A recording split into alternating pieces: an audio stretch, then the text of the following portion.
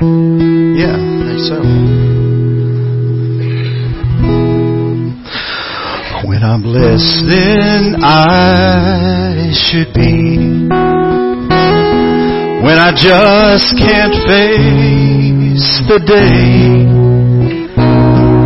when darkness falls around me, I just can't find my way. When my eyes don't clearly see, I stumble through it all. You I lean upon, you keep me strong, and you raise me when I fall. Yes, I turn my eyes upon Jesus and look full in your wonderful face. Seems like the things on earth will grow strangely dim in the light of your glory and grace.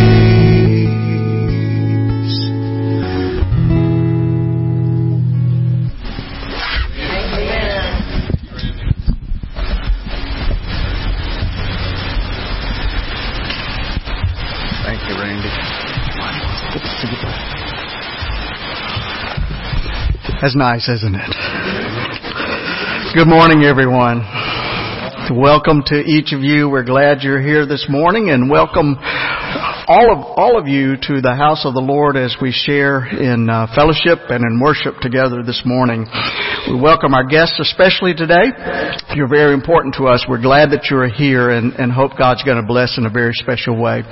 Let me remind you of the attendance sheets on each row. We'd like to ask if you would to take those and fill them out, provide any information you feel comfortable giving to us, and pass it down the row so others can do the same. We would appreciate that. A few announcements that we have. First of all, Sue Berry. Where'd Sue go? There she is.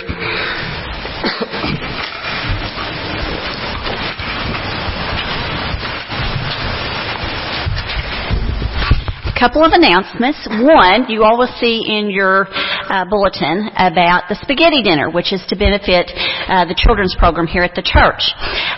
Several in our Sunday school class asked about, would it be a cost per plate or a donation? It will be donation.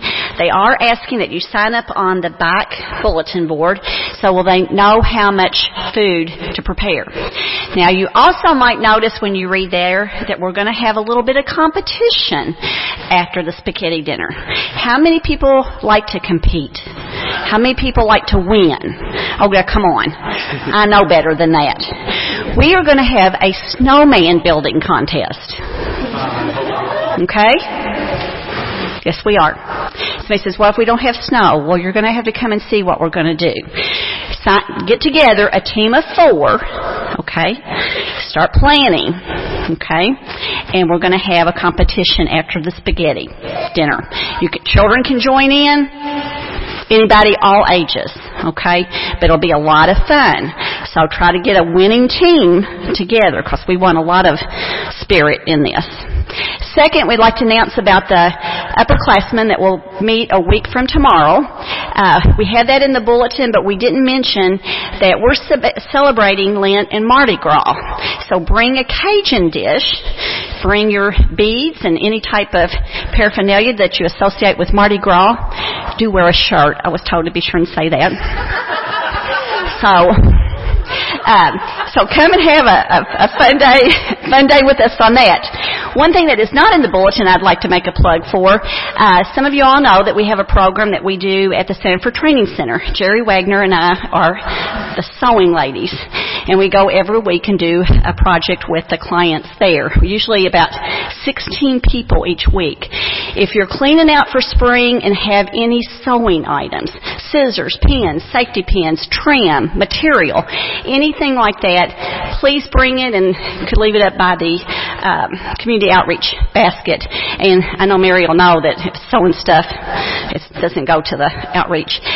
But help us out. That would be wonderful. We kind of do this on a shoestring, so any donations we could get for that would be wonderful.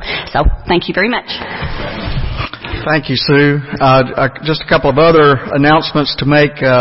We have entered into the season of Lent, and one of the things that we traditionally do during this season is to celebrate the Lenten season, observe the Lenten season along with some of the other churches in town, the Ministerial Association, through our Lenten lunches, and they will begin on Wednesday. We will have lunch beginning on Wednesday.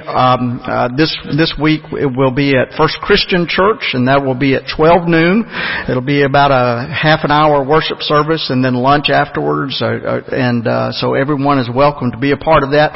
It's a great time. It really is. It's good to join together with the community of faith from all around Henderson, people of different churches, different denominations, and it's good to share in this time of worship and fellowship together. So we invite you to begin this time Wednesday at First Christian. We will be hosting it here the following Wednesday on February the 28th, and I think we're still looking for some volunteers to help with that, and we would appreciate that. One other announcement, on the following Sunday, or next Sunday rather, we will be viewing the movie Selma. This is about the civil rights movement. Of course, this is Black History Month, and we're going to be looking at that movie that talks about the struggle in the town of Selma, Alabama specifically, and everything surrounding that. So we're going to be viewing that movie at 3 o'clock next Sunday afternoon, and then having just a brief discussion afterwards. It won't be very long at all.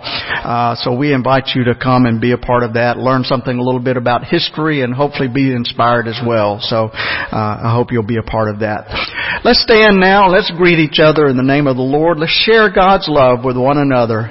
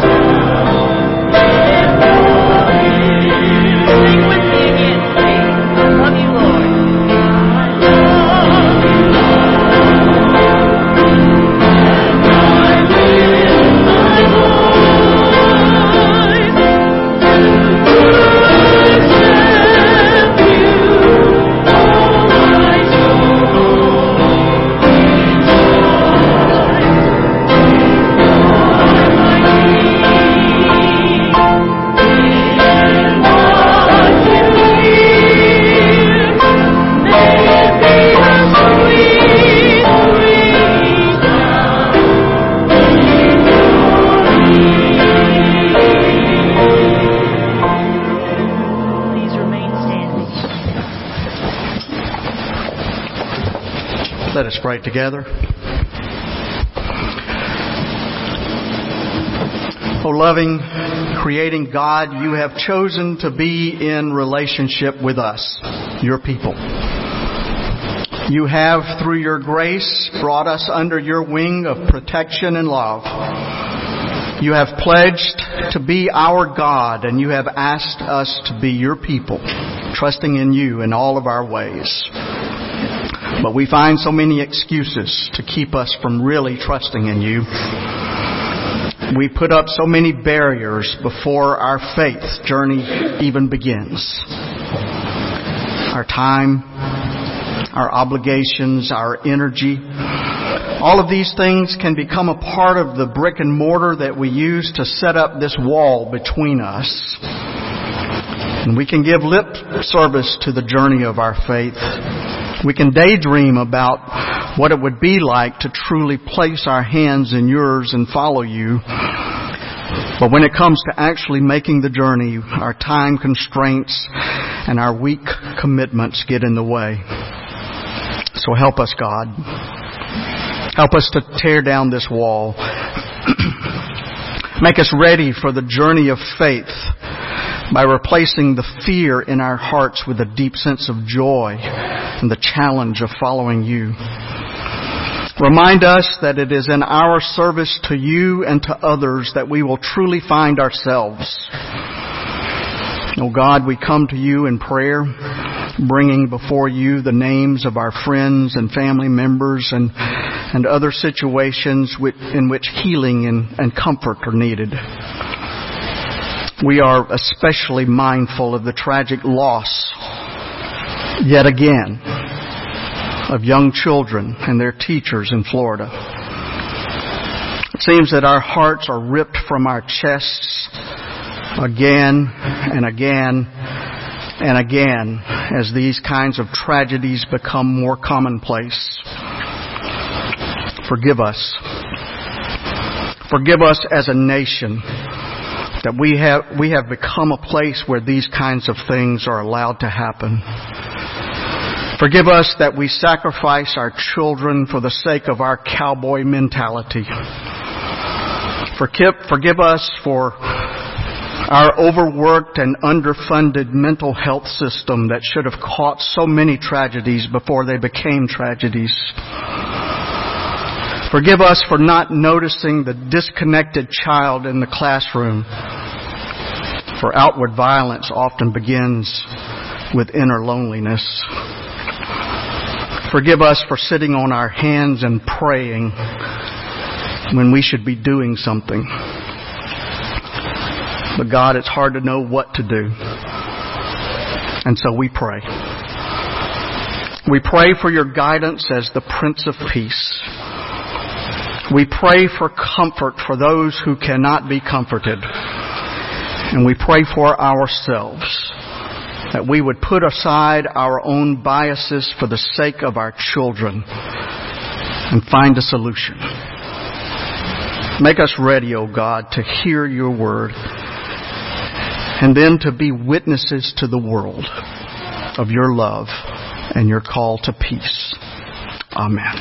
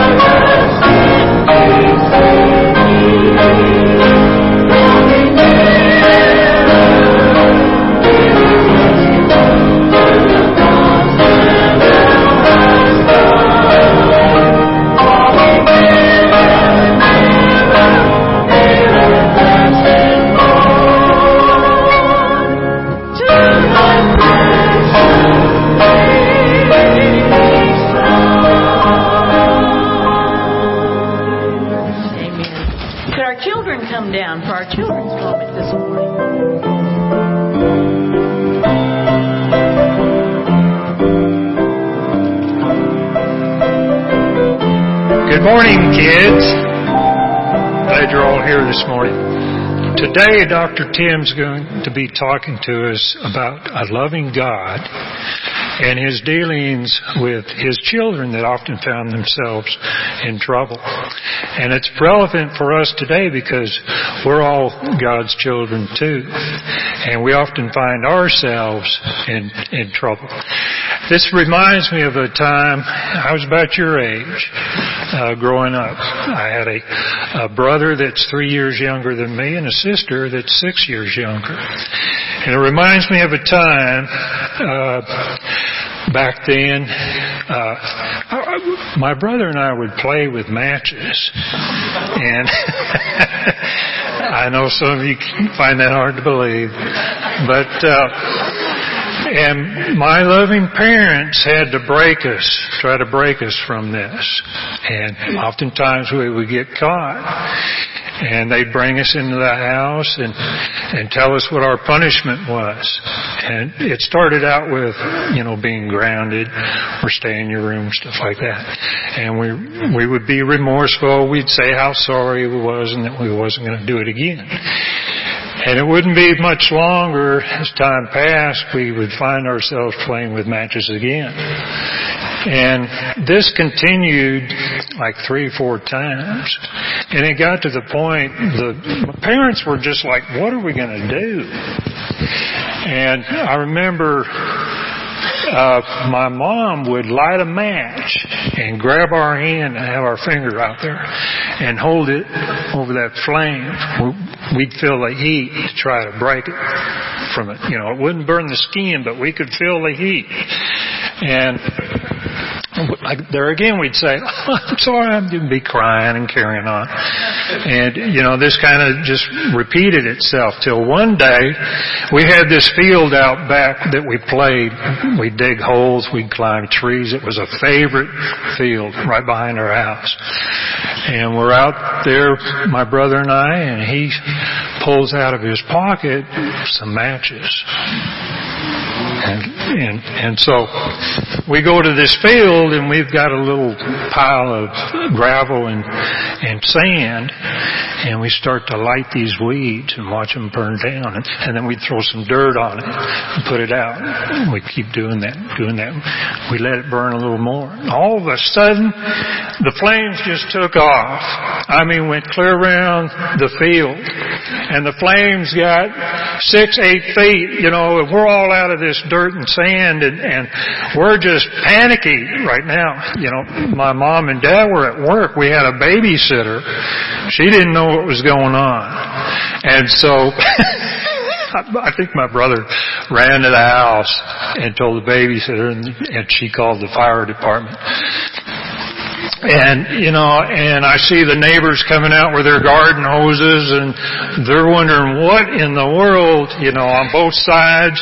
And here comes the fire trucks and smoke and everything. And so she calls my parents, and I remember my mother coming home in the driveway, and she pulls up and she just stares ahead. She's just at a loss as to what she's going to do. And I see this from the view out back, and I'm like, so she calls me in. She finds what happened, who's responsible. And I tried to pass it off onto my brother. Well, he brought the matches out, And that didn't work. But my brother was sent to his room. She sat me down in the middle of the kitchen and said, you wait till your dad gets home. And that wasn't for another, 3 hours. And while she was fixing dinner and all. And so at times I would act like I needed to go to the bathroom. And I'd go in there and I'd stick a bunch of towels in my britches. And it's like, this isn't going to work, So then I'd act like I was asleep, and maybe she'd just take me off to the bedroom, and I'd fall asleep, and they'd just kind of let it slide. But no. When my father got home, oh, me, down in the basement we went. drop those drawers, man, back then they wore these little black belts, real thin. And when we'd get whippings, he a lot of times would fold it over, not this time. And he grabbed me by the arm. And round we went. It was the worst whipping I ever had. But what the pastor is going to be talking about, it reminds me of what these people were going through. You know, God gives us a gift to love Him. He wants us to choose to love Him. And we're all His children. And my prayer would be that you never have to be disobedient like that. I know we all make mistakes, but you think about how bad, that could have burned down many people's houses. A person could have died from that fire. But see, that was me being disobedient to my loving parents. And that was the result of something that I choose to do. So hopefully you make good choices in growing up and listening to your loving parents, because they know what's best for you. Our loving God who created you knows too. So as you grow in your knowledge of Jesus Christ and God, I pray that you stay close to Him. Okay? All right, let's pray. Our Heavenly Father, we thank You for this day. We thank You for this moment that we can gather and worship You to convey our love towards You, as You conveyed Your love in so many ways to us. I ask that You watch over us and help us to grow in the knowledge of Your grace and Your love. And may we love each other as You loved us. And these things we pray in Jesus' name. Amen.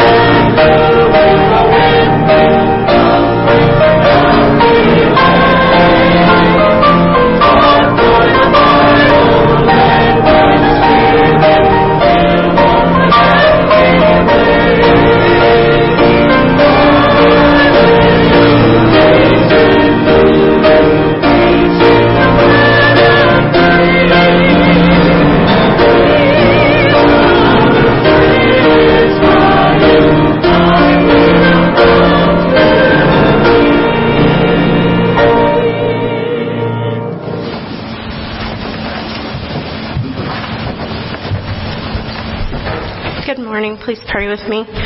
Heavenly Father, we come to You today and ask that You help us in a world so full of hate to be the loving Christians that we know that we need to be. Help us not judge others by their circumstances, but to lift each other up. In Your name, dear Lord, please help our little children know that they can come to us in any circumstances. Watch over them, not only physically, but spiritually and mentally as well. In Your name we pray. Amen.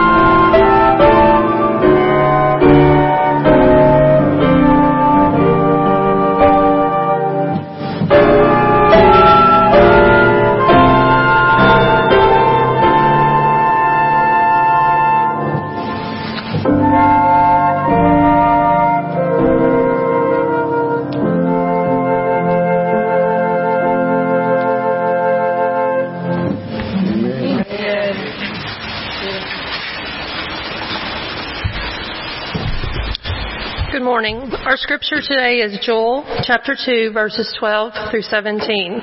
Yet even now, says the Lord, return to me with all your heart, with fasting, with weeping, and with mourning. Rend your hearts and not your clothing.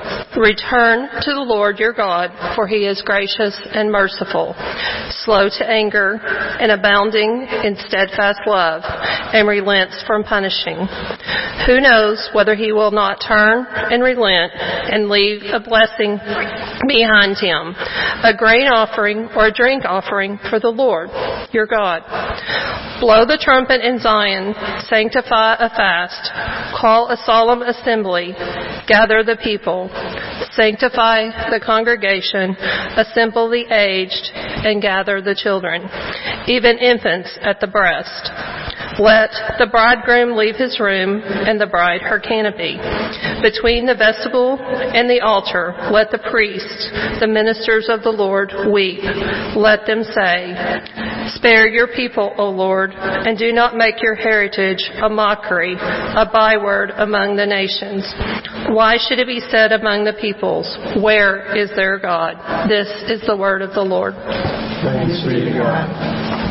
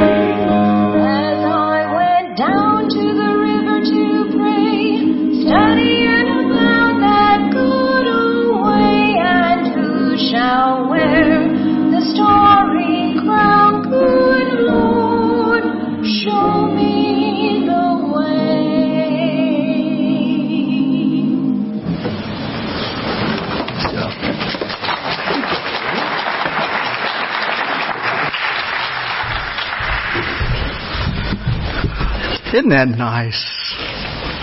You know, I can't hear that song without thinking about, oh Father, where art thou? Or, oh brother, where art thou? What a great Great song and great message there.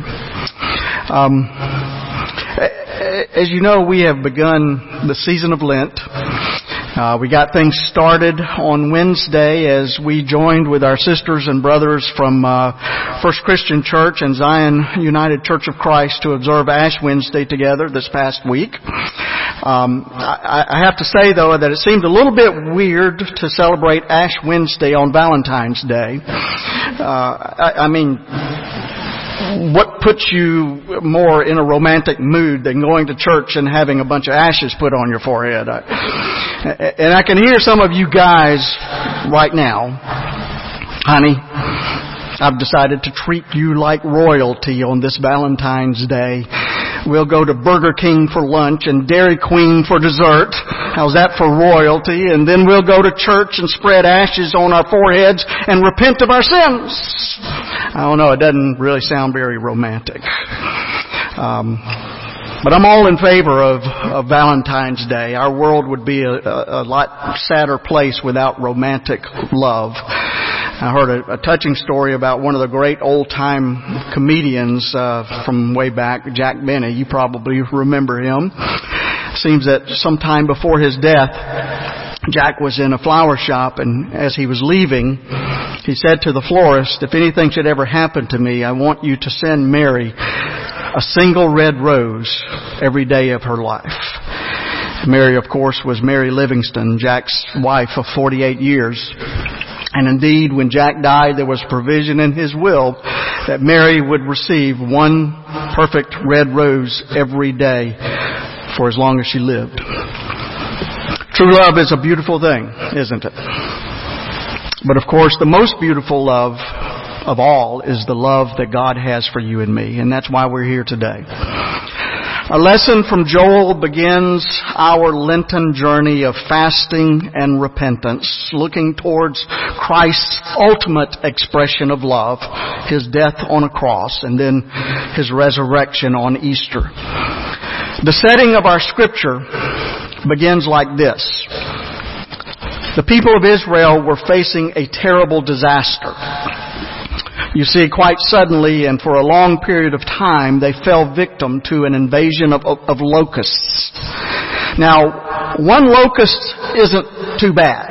And even a few locusts can be managed pretty easily, but an invasion of an entire army of locusts is incredible. They fill the air and darken the sun like an eclipse. They swarm for miles over the land. The advanced columns will attack anything that is green, and in about a half an hour's period of time, every leaf is destroyed. Then other locusts will come in behind them and strip all of the bark off of the trees. The noise of their wings can be heard for miles, and the land takes on an appearance as if it has been burned, been swept by fire.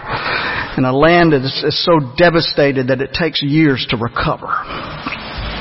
And we need to remember that in biblical days, the primary source of life and income was what?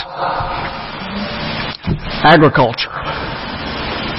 That's just about what everybody did or had something to do with it. And so when the land was invaded and devastated by locusts, not only were the crops destroyed, but the animals also suffered, and many of them died, and in the worst case scenarios, people starved to death. And so this was a time of darkness and doom for the people of Israel. People lived in fear, much like we would do in a time of natural disaster. Think about the devastation from Hurricane Katrina. Think about our brothers and sisters in Puerto Rico. It's been 5 months since they were hit by Hurricane Maria. And 400,000 citizens are still without power. Can you imagine if that was you? Think about the wildfires, the devastating wildfires that swept through California, the most destructive wildfire season on record. Thousands of homes were destroyed. Tens of thousands of people rendered homeless. And then to add insult to injury, now that the hills have been deforested, Because of the fires, they're having to deal with floods and landslides, mudslides. It will take years to recover from these disasters. But now imagine these disasters coming at you one behind another, continuing for years with no end in sight. That's what a locust plague was like. The locust plagues that we read about in the book of Joel were something that had never happened on such a scale as this. The people were distraught. They tore their clothing in despair. They wondered what they had done to make God so mad at them, that God would send such devastation upon them. Now you need to know something about the Old Testament attitude toward suffering. In their minds, any kind of suffering was invariably linked to people's sins. They thought that if you do something wrong, God will punish you for it. And some of the prophets reinforced that understanding. Whether it was from an invading army from Babylon, or a period of drought, or in this situation, a swarm of locusts, they felt that God was in control of everything. And so if you're suffering, it had to be because you somehow ticked God off. And there are some people who believe that even today. If they have an illness, they believe God is punishing them for something that they've done wrong. And if they need healing, their first question is, what did I do wrong? And then they appeal to God for forgiveness, believing that if they ask God with enough sincerity and enough strength and faith, God might give them a break. And there's some validity to that, because some of the problems that we have to deal with, we do bring on ourselves, don't we? I mean, behavior has consequences. And so if you're driving 90 miles an hour along a winding mountain road and you go off the side of the mountain, then while you're flying off to your doom, you might reflect on how you got there. But please don't say that God has decided to punish you. God didn't have anything to do with that. It's the law of gravity that's punishing you, not an angry and vengeful God. And that same principle applies to sickness or any other problem in your life. If you've been a heavy drinker all of your life and you suddenly discover that your liver is shot, don't say that God is punishing you. Truth is, God is grieving right along with you. See, God loves you. God doesn't want any of God's children to suffer, and that includes you. I saw an article this morning proclaiming that God was behind the school shooting in Florida this week because God was mad that the Lord's Prayer is no longer said every day in the classroom as the classrooms begin. Don't do that. Please, don't do that. That's not the kind of God that we have. God wants us to be happy. God wants us to be healthy and whole. But God has also given us a freedom to live our lives the way that we choose to live our lives. And if we make bad choices, sometimes those choices are going to come around and bite us. Or even worse, sometimes those choices are going to come around and bite others, as the bad choice that was made in Florida on Wednesday did. But here's the thing. Most illnesses are not related to our behavior at all. We know that now. Old Testament people didn't know anything about genes or bacteria or environmental influences. And so if someone came down with leprosy or locusts, the only explanation they had was that a God who controls everything is mad at us. And that's what they believed. It's a very Old Testament belief. So let's move over to a very important New Testament principle before we go any further. And here it is. Bad times, whether it is an illness or an injury or a natural disaster or a school shooting or anything else that is beyond our control, these things are not God's way of punishing us. Jesus said it quite clearly. God causes the sun to rise on the evil and the good and sends the rain on the righteous and the unrighteous. He could have just as easily said that God allows locusts to invade good nations and bad nations, and God allows dandelions to grow in the lawns of righteous people and unrighteous people. That's just the way things are. Some things that happen to us in this world have nothing to do with whether we've been good or bad. They just happen because we live in a fallen world. Now it's up to us to do everything that we can to make sure that they don't happen. But sometimes, despite our best efforts, things happen. And it has nothing to do with God.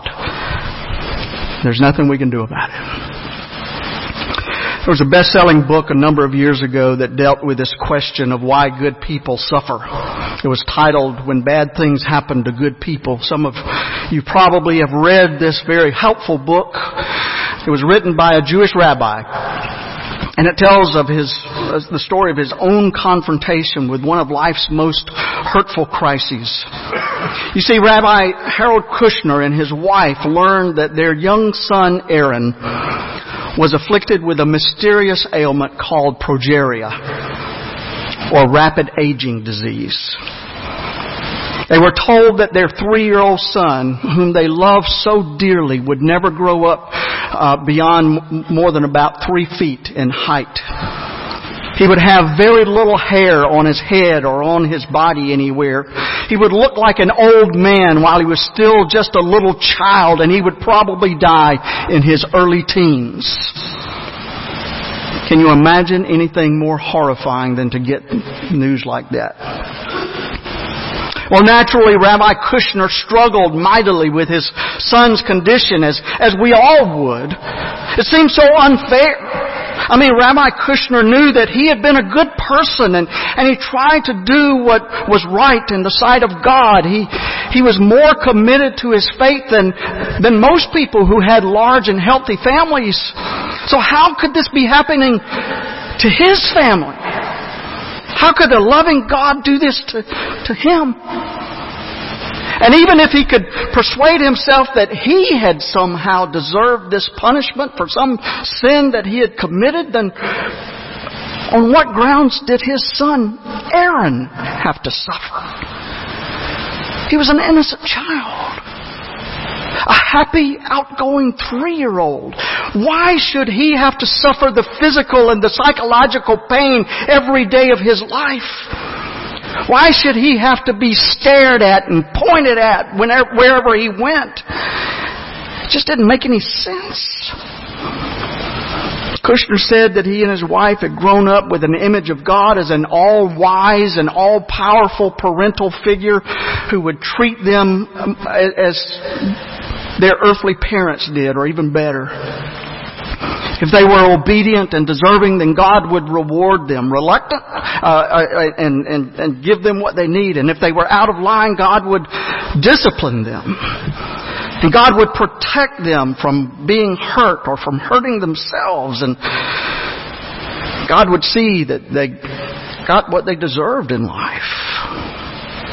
He assumed that God knew more about the world than he did and could always be counted on to bless him for doing what was right.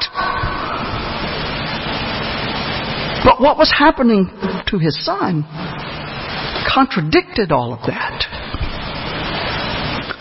Tragedies like this were supposed to happen to selfish people, to dishonest people. How could this be happening to him? And how could this be happening to his son, his family?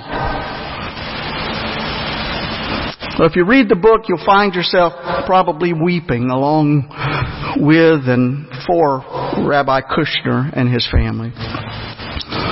And with him we may confront the shallowness of our own understanding of why bad things happen to good people. But in the pre-scientific world in which the prophet Joel lived, there was no understanding of the forces of nature that can cause harm or even the best of people. All he saw was that his people were suffering desperately. In fact, they were suffering so badly that they were pulling at their hair. They were ripping their clothes so that they could show God that they were sorry for whatever sin it was that they were guilty of that had brought God's wrath upon them. And like Rabbi Kushner, they couldn't understand why these terrible things were happening to them. And Joel couldn't understand it either. But he was right in his diagnosis of what the people needed to do. He wanted the people to understand that there was a better way to show God their desire for forgiveness than tearing their clothes. He writes, "Even now, declares the Lord, return to me with all your heart, with fasting, with weeping and mourning, and rend your hearts, and not your clothes. Return to the Lord your God, for God is gracious and compassionate, slow to anger, and abounding in love." My friends, this is what we need to see this morning. Those times of suffering that all of us face are not times of punishment for our sin.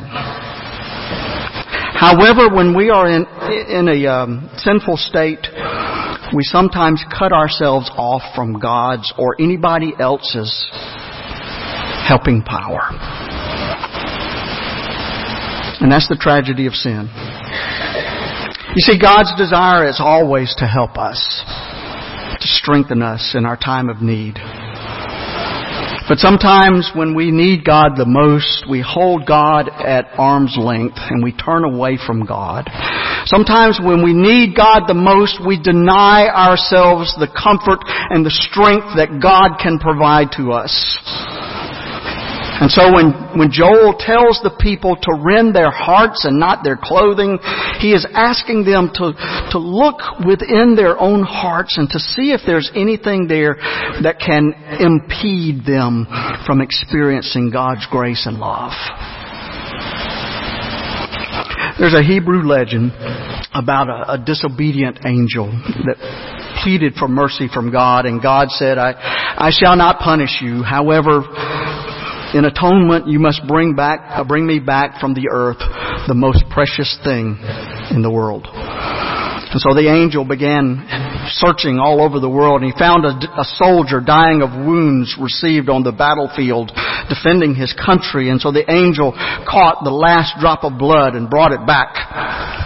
And God said, the courage of one who gives his life is precious, but it is not the most precious thing in the world.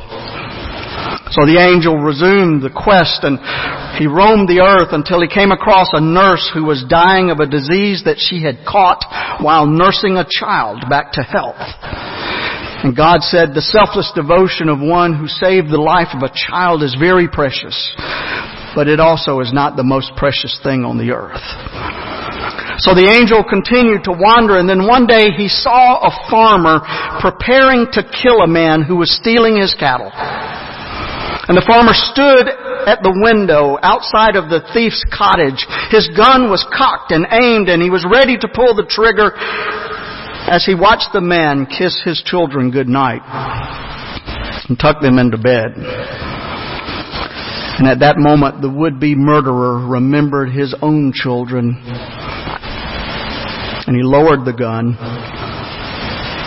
He shuddered to think that he had been on the verge of destroying the happiness in this home, and a tear rolled down his cheek.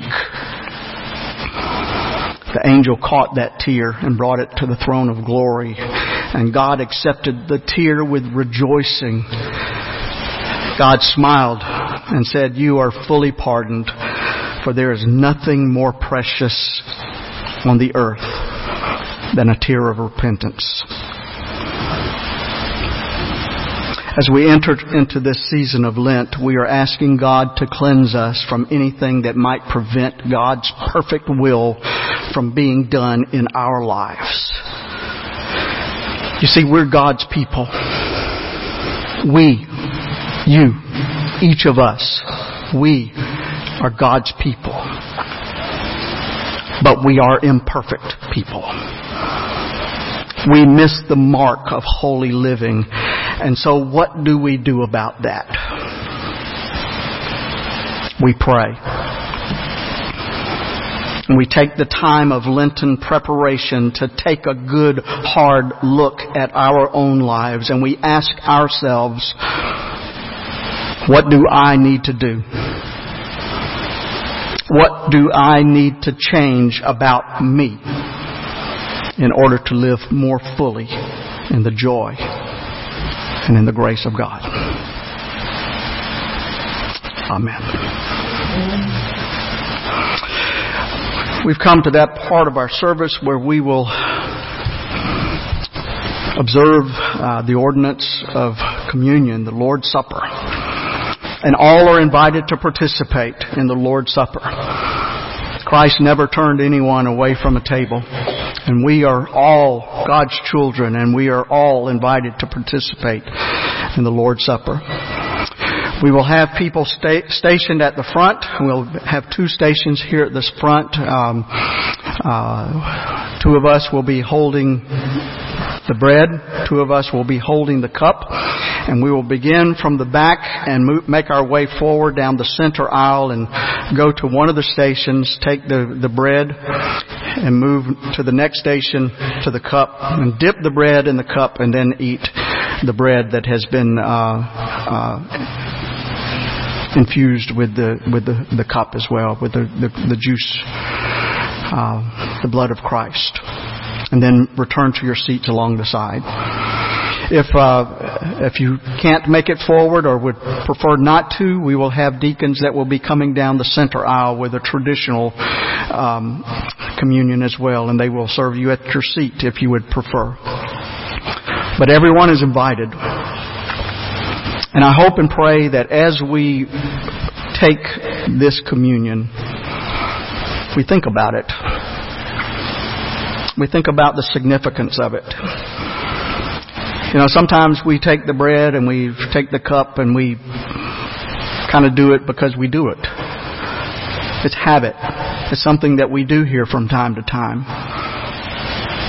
But I think especially during the season of Lent, we need to be thinking about what it means. Because when you take that bread, it represents the body of Christ. When you take that cup, it represents the blood of Christ. It represents what Christ has done for you. It represents the deep, deep love that God has for you. The kind of love that God doesn't want to punish you. The kind of love that God would take the punishment for you. And He did on that cross. So be mindful of that as you take this communion today. And be thoughtful about what that means for you and what you need to do in response to that. So deacons, if we will come and prepare for communion, we will begin.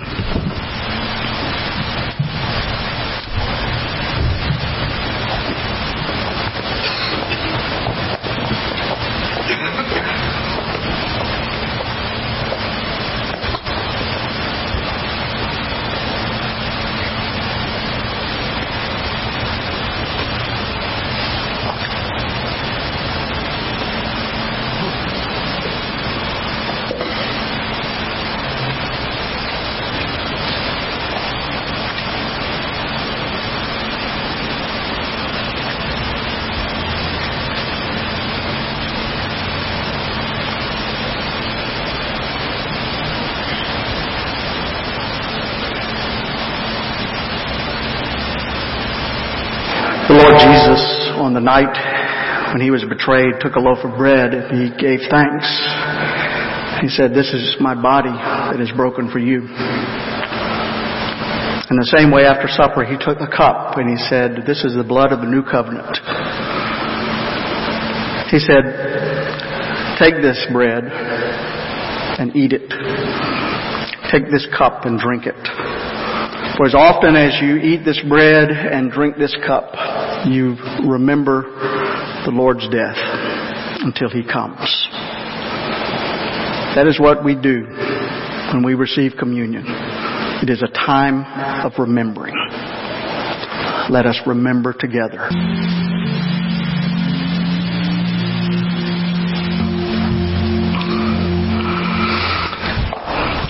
Let us sing together our closing hymn, and let this be the prayer of our hearts. I surrender all.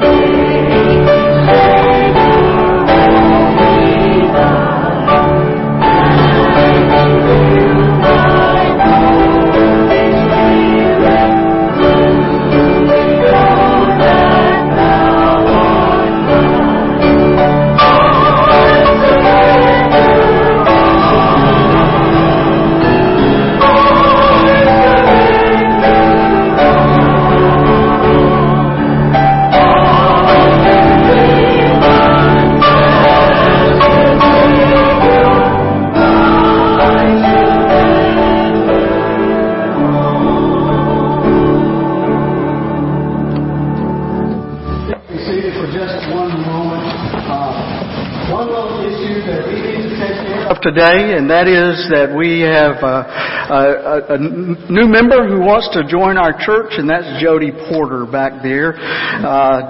Many of you know Jody. She's been around here for a while. Jody, can you wave your hand so people can say hi and know who you're talking? Yeah, hi James. Good to see you too. Jody has been with us for a while and has been in our church, and she feels that this is her family and she wants to be a part of this family, and so she is coming to unite with our church by statement. And I hope that you will be with me and join with me as we welcome her into the Community Baptist Church family. And if you would do that, let me encourage you to raise your hand and say amen. Amen. Jody, we are so glad that you are officially a part of our church here, our family. And people around here will tell you, they could probably say it by heart because I say it so many times, because every time a new church member joins our church, the charge I give to them is that we are all ministers here.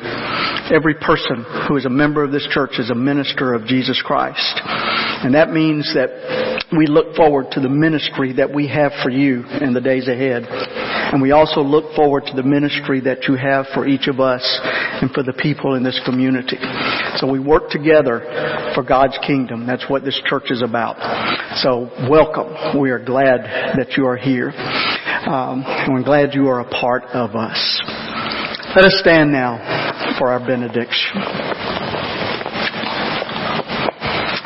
Go from here believing that the Lord has heard your prayers, that the Lord will guide you continually and satisfy your needs.